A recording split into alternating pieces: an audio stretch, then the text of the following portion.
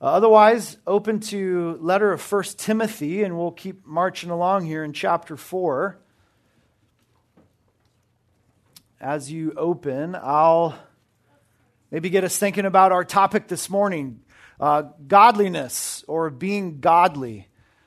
Just a show of hands, who thinks that they know what that means, like godliness?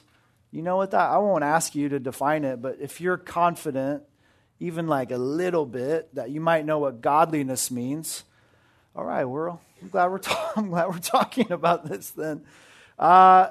Maybe this will help you. Maybe you think about this. Maybe you picture somebody, you would say, oh, this person's godly. They act like a certain way, really good.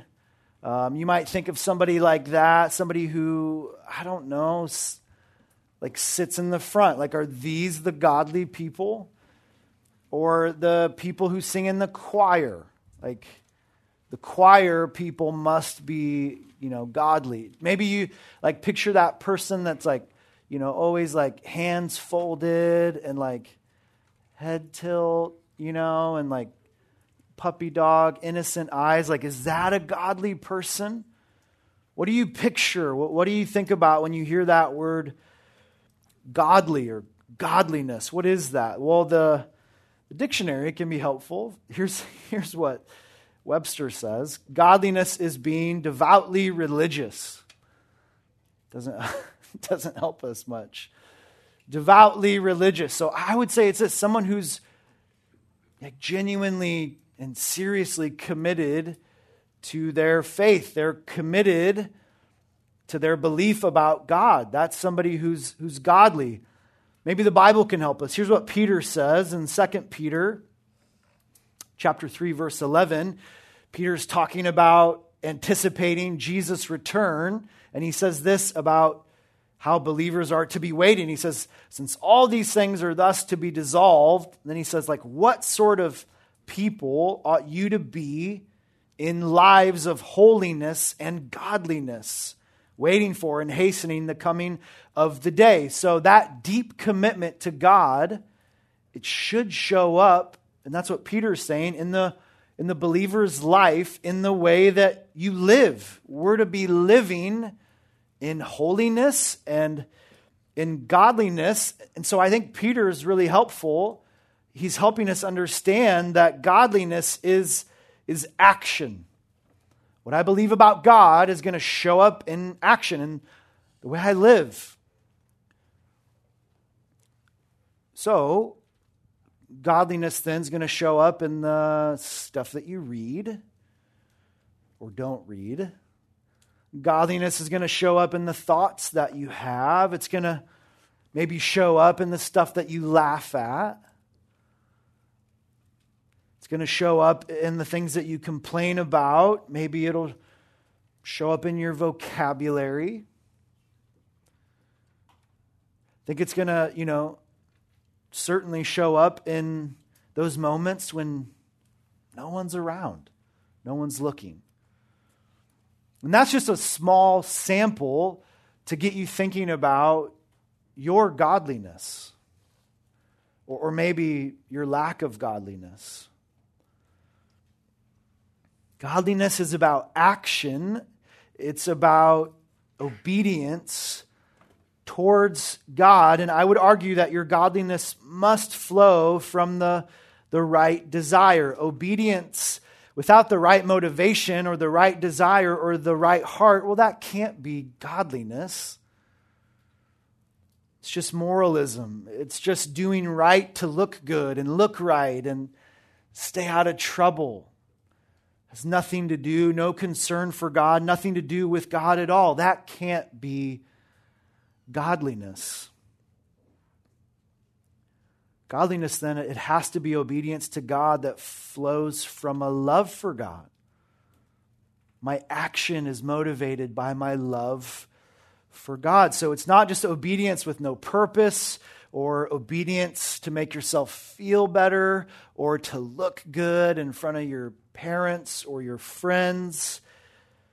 And it certainly isn't obedience to try to earn something from God, to try to earn some double blessing or extra favor from God. No, it's obedience, again, that's motivated by love for God. It's motivated by your awe for who God is and what He's done in your life if you're a believer. It's a love for Christ, and we celebrate this time of year because He came and He laid down His life to pay the debt of your sin, and He gave His life to set you free from that sin. So a Christian believes that, and a Christian loves Jesus for that, and that love leads to living a certain way. It leads to this thing called godliness. A godly junior hire, then, she's going to try hard to obey God tomorrow during school. But she does that because she loves Christ. And a godly junior hire, he's going to try hard to obey the Lord on Tuesday night when mom and dad are gone at a Christmas party and you're home alone. But you do that, he does that because he loves Christ. Those two things are so important. A godly person is someone who loves God first and whose love influences the way they fight to be obedient to the Word of God, to be a doer of this book, this Bible. The godly, they want to know the Word, they want to live the Word, and they do that out of love for God.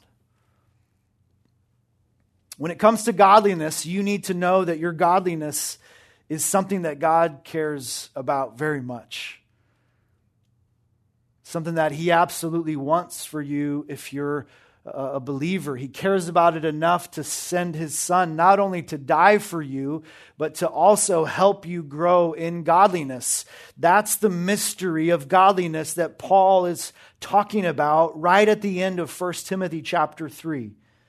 This mystery of godliness, it's explained, it's unpacked. We understand it better in the person and in the work of Jesus Christ. We get this mystery of godliness. He came to save you and call you to a life of following Him.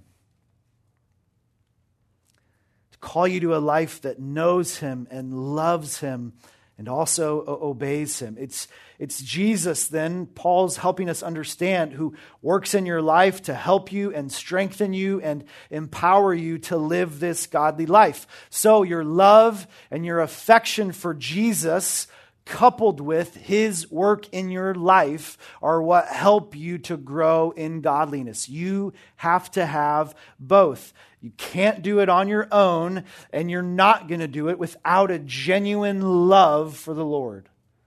We have to have both. Both those things are necessary. And with that, we can know that godliness is good, and we know that it's something that God wants for us. We're to know that we're supposed to be like striving after this godliness. We know we need faith, and we know we need help. But what do we do next? What's the right approach to godliness?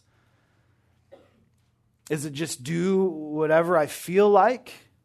Is it like a choose your own adventure kind of thing? Is it up to me? What is it? Well, of course, God's Word is sufficient to help us answer those questions, and it's what we're going to see in our next section here of chapter 4. Our big idea is this: godliness is exclusively connected to the Word of God. Godliness is exclusively connected to the Word of God. In other words, we grow in godliness, and that only happens with the help of God's Word. Our growth in godliness only happens if we're in this book. If you haven't opened your Bibles already, I'd encourage you to find chapter 4 of 1 Timothy, and we're going to start in verse 6. Actually, let's jump back up to verse 1, maybe grab a little context here. Verse 1, now the Spirit expressly says that in later times some will depart from the faith by devoting themselves to deceitful spirits and teachings of demons, through the insincerity of liars whose consciences are seared, who forbid marriage and require abstinence from foods that God created to be received with thanksgiving by those who believe and know the truth. For everything created by God is good, and nothing is to be rejected if it's received with thanksgiving. For it's made holy by the word of God and prayer. If you put these things before the brothers, you'll be a good servant of Christ Jesus, being trained in the words of the faith and of the good doctrine that you've followed. Have nothing to do with irreverent, silly myths. Rather, train yourself for godliness. For while bodily training is of some value, godliness is of value in every way, as it holds promise for the present life and also for the life to come. The saying is trustworthy and deserving of full acceptance. For to this end we toil and strive, because we have our hope set on the living God, who is the Savior of all people, especially of those who believe. Well, last week we followed along with Paul's letter as he went after that dangerous and that ungodly teaching that was affecting this church here in Ephesus. Those ungodly pastors, those false teachers, they were trying to teach the church that they would earn God's favor with staying away from certain foods, and that they'd be more godly if they didn't get married. And it's quite possible that they were also teaching that those were things that believers must do, as if this was, a command that God had given. They'd have to do those things in order to ensure their salvation. So Paul just exposes that teaching that's so wrong, helps us understand that in God's word we know all food and, of course, marriage, both of those are things that were declared good by God. So godliness, it can't come from rejecting God's goodness. I think Paul was furious that the church would be led to such a belief, that they would pursue that, this would somehow lead them to being genuinely godly. So I think to bring this into balance, Paul gives us these verses here in 6 to 10. Because the danger is that these believers would now start to think, oh, well, if that's the case, then maybe the answer is just obviously that there's no need for any discipline. Maybe that's that must obviously then be what you mean, Paul. It doesn't matter what we do. It doesn't matter how we live. We can just do whatever we want, and that's cool. And Paul really wants to bring balance to this. And so what does Paul say next? How should they and we pursue growing in godliness? If physical growth is affected by diet and exercise, then what about the spiritual? What's the spiritual diet? What's the spiritual exercises we should be doing? And we'll just kind of let those questions serve as our outline. Okay, number one, we'll just call it this: eating for godliness. And I know that sounds weird. Just hang with me here. Eating for godliness. With our physical health, maybe you've heard these. We have some sayings that your mom probably has said to you before, but garbage in, garbage out. Or, you are what you eat. And those are pretty much true, although you may not feel the effects of those yet. I'll just say this: being in junior high is awesome. You get to do whatever you want with no consequences when it comes to diet. I think I ate a bag of Doritos every day after school when I was in junior high. It's awesome. So enjoy it. It doesn't last forever. But here's the thing. You got to be careful what you eat. You can't just eat whatever you want your whole life especially if you're trying to get into shape, physically. You got to eat right to grow, all this stuff, at the proteins, the carbs, it all matters, okay? Same is true for you spiritually. It matters. You got to be careful what you eat. Reject that bad junk food, and you got to eat the good stuff instead. So Paul was saying, look, don't listen to these false teachers and their spiritual junk food. You don't need that. That's not going to help you. You need, verse 6, to be trained in the words of the faith and the good doctrine. The Word of God is meant to be your diet. Verse 6 there, that word train, it's actually nourish. Paul wanted Timothy to be training himself, to be nourishing himself on the right spiritual food. He needed the words of the faith. He needed the words of the good doctrine. And the same is true for you, and it's true for me. You need to be nourishing yourself in the right stuff. When it comes to the physical training, it's not a one-time thing, is it? You don't just go lift weights and come home one time and expect massive improvements. You don't eat right for one day and then expect the next day to we probably do actually expect that, but we shouldn't. It's not a one-time thing. It takes time for that for that work to kick in. This spiritual training is the same way. This spiritual eating, Paul helps us understand, it's meant to be ongoing. It's meant to be continuous. It's feeding and eating on and taking in God's word again and again and again and again. You've got to eat right spiritually every single day. The content of the gospel and the teachings of Scripture. And Paul's saying to Timothy, look, a good diet's going to make a good pastor. That's going to make you a good servant, a good worker in the church. And I would just help us understand, it doesn't matter where you fit into the church, into the body of Christ. If that's true for a pastor, that's going to be true for everyone. The right diet is going to be important for every single person, and that diet is a biblical diet.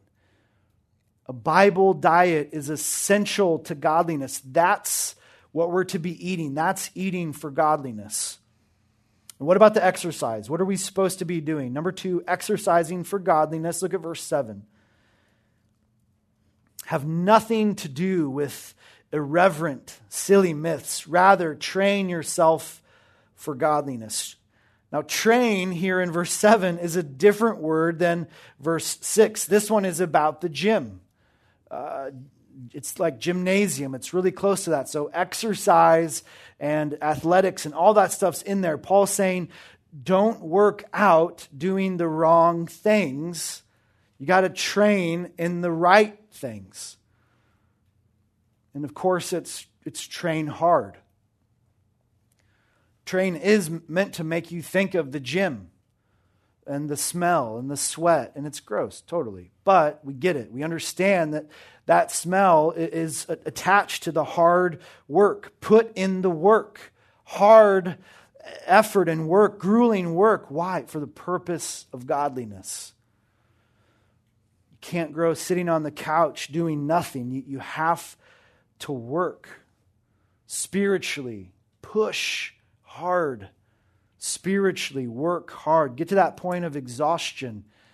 Get to that point where you're like, I'm done. I got nothing left. And then do one more sprint, one more rep. But spiritually speaking. And why? Because you know it pays off. You're training for the goal at hand. And there's a principle here that even in junior high, we know it's true. I have to work hard for whatever goal I have set. Whatever thing I'm trying to achieve, I have to put in the work to get it. Maybe it is muscles. Maybe it's music. Either way, I have to work hard to accomplish my goal. I have to put in the work. Hours and hours and hours and hours of training. And those hours are not in vain. We know that. They lead you closer to your goal. And anyone who's worked hard to get what they want, they know that's true. We don't hesitate with the physical stuff to work hard and train hard. We know the requirements for achievement. You know you have to put in the training. But when it comes to spiritual goals and spiritual growth and spiritual health, what do? We just drag our feet. We don't do the training. And you may be wondering, well, what is the training? What am I supposed to do? What's the workout plan? What's the practice routine look like here? Training for godliness in the context here, it refers to training ourselves in and by the Scriptures. Paul's making it just so simplified. Our diet, it's this. Our exercise, it's this. It's the Bible. It's God's Word. No surprise there. We become godly by spending time in God's Word, reading it and studying it and trying hard to understand it and applying it, and then reading it again and understanding it better and applying it even better. And we're memorizing it and we're talking about it and we're sharing it with friends. No matter our schedules, no matter our busyness, we're to constantly be working through the Bible, constantly training ourselves in God's Word. And this all takes discipline. It all takes time. Controlling our behavior, making sure that no matter what, God's Word isn't put off, it isn't delayed. We don't make excuses to do it later or tomorrow or next week. It takes discipline to train that way, just like it does with physical stuff. With discipline, we have to remember that the goal is not gaining favor with God. And to kind of go back to what we talked about at the very beginning, the heart has to be kept in check. That we're not doing this stuff, we're not disciplining for godliness in a way that becomes a little more self-centered, self-focused. Discipline can so easily blur into legalism. All of a sudden now my time in the Word becomes more about me and less about God. Now all of a sudden my obedience to the Word becomes more about me and less about my love for the Lord, my love for Christ. Begin to be self-centered. Living God's Word, it becomes like I'm trying to earn some favor, like extra allowance from God. Maybe if I'll do this, maybe He'll, I don't know, be extra nice to me, or I don't know, we just do weird stuff. Listen, you're not earning anything when it comes to godliness. It's trying hard to love the Lord and obey His Word out of that love for Him. That's godliness. Remember, it's a heart attitude that says, I want to do this, I want to obey, because I love Jesus. It's a joy for me to do this, a joy to obey Him. I genuinely just want to know Him better. I genuinely just want to understand His Word better. That's the attitude that we need on the daily. To the one who says, look, I just have too much to do as I think about my time. I have too many other interests. All my minutes are used up. I don't have time for this. I'm actually, trying to bench 225 or master the piano or trying to really just get good grades, and I just don't have a spare second. It's interesting what Paul says here next. He says to the unmotivated in verse 8, while bodily training is of some value, godliness is of value in every way, as it holds promise for the present life and also for the life to come. Let's do point number 3, motivation for godliness.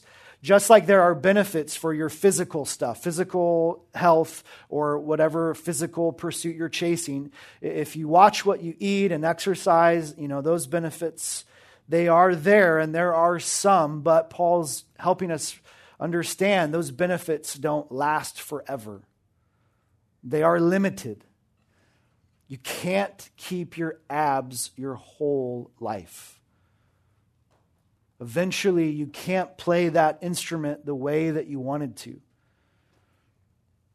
The physical training is good. It has benefit, but it has a limit. It's only good for so much. It's only good for so long. Eventually, the day will come when you say, I can no longer do this.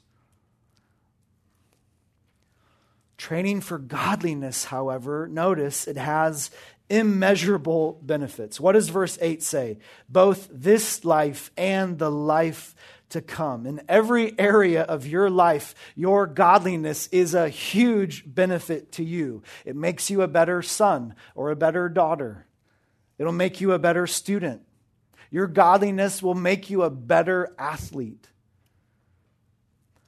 It'll make you a better friend, and one day it'll make you a better spouse. It'll make you a better parent, a better worker, or maybe a better boss.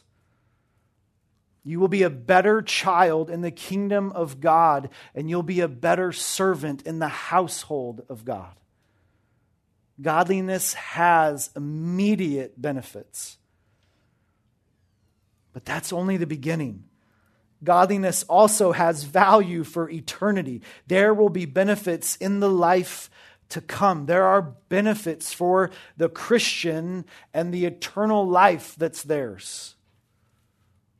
The godliness that you have now, that's only going to continue to grow in the future. The way that you love the Lord, the way that you honor Him, what's begun here, that's just only going to get better. That's what Paul's saying. Our service to God here and now will only grow into an even, it's honestly hard to even explain or describe what that might be like.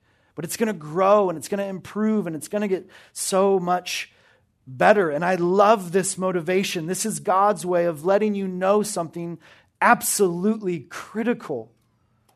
He's helping us with some huge insight here into what's really important in life. I've said this before and I'll say it again. Those other interests, they are not bad. There's nothing wrong with those. They're not a waste of time, but you just need to know this. Godliness is far more important than being able to run a 5-minute mile. That seems too fast. I don't know if that's right or not. A fast mile. Godliness is so much more important. That's what God is saying in His Word here. It's way more important than your music career or your dream of playing for the Dodgers, whatever. Like, it's so much more important than those. All of those are awesome goals. You can be a great Christian and a believer and pursue those goals, but not to the sacrifice of your pursuit of godliness. Those goals are limited. Godliness is not. If you're going to give your time to the pursuit of something, here's the motivation. Godliness, it should be non-negotiable. It's a no-brainer. It's a no-duh, because it has limitless benefit for you. And to make sure we don't miss it, Paul does his infamous sort of exclamation mark mic drop here in verse 9. The saying's trustworthy and deserving of full acceptance. That's his way of just saying, don't miss this. He's done that before. He'll drop that again. It's just something that we can't miss. It's trustworthy. It's something we should have and own and know. It's something that should be on the tip of our tongues all the time. It's something that should just be in the front part of our brains like every day. Godliness is of value in every single way. It holds promise for me today and promise for me tomorrow. I've got that. I own that. That's the motto. That's the mantra that I need for my spiritual life. I don't need anything else. I don't need Red Bulls, give you wings. I don't need Nike's just do it. I need this right here. Godliness is of value in every way, always, period. And with that, I think you understand what Paul says next. For to this end we toil and we strive because we have our hope set on the living God, who's the Savior of all people, but especially of those who believe. Everyone one day will confess that Jesus is Lord. That's what Philippians chapter 2 says. Everyone one day will know Jesus is real and he is the Savior. But it's only those believers, those Christians, whose hope is not going to be disappointed, whose work and effort is not going to be in vain. And Paul says, keep striving and toiling and training and working. And to those who do, well, you won't be let down. You won't be disappointed today, and you certainly won't be disappointed the day that you stand before Christ. Not today, not ever. Godliness, if you're a believer, then you should want it. And if you do, and you know you should, here's the whole point. You gotta work hard for it. And godliness is exclusively connected to the Word of God. It's not a mystery. It's not up to you. It's not up to me. If you want to grow in godliness, it takes hard work, and the work is to be done right here. And if you'll do that, if you'll make this book your diet and your exercise, God, through Paul's letter here, says something so helpful, so encouraging. And I want you to write this down. If you do that, you'll never, ever be disappointed. Father, thank you for our time this morning. This promise, it's clear. Lord, we'll never regret growing in godliness. Lord God, I pray that you would help us to take this truth and just, Father, that it would change our lives, that it would change our hearts. Young teens in here this morning, Father, that don't know you, that aren't saved, I pray that even a message like this would be used to open their eyes and their heart to their need for you. Lord, that they're chasing things in this world and they might have some benefit, but not even close to the benefit you offer in godliness. Father, to the young believers in the room and those who genuinely love you and are trying to follow you, would you help them to see it's not complicated. It's hard work, but it's not complicated. We just need to be in your word. Lord, give us that desire, give us that motivation. Lord, encourage us with the hope that we have in you, that one day we will never, ever be disappointed. We pray these things in Christ's name. Amen.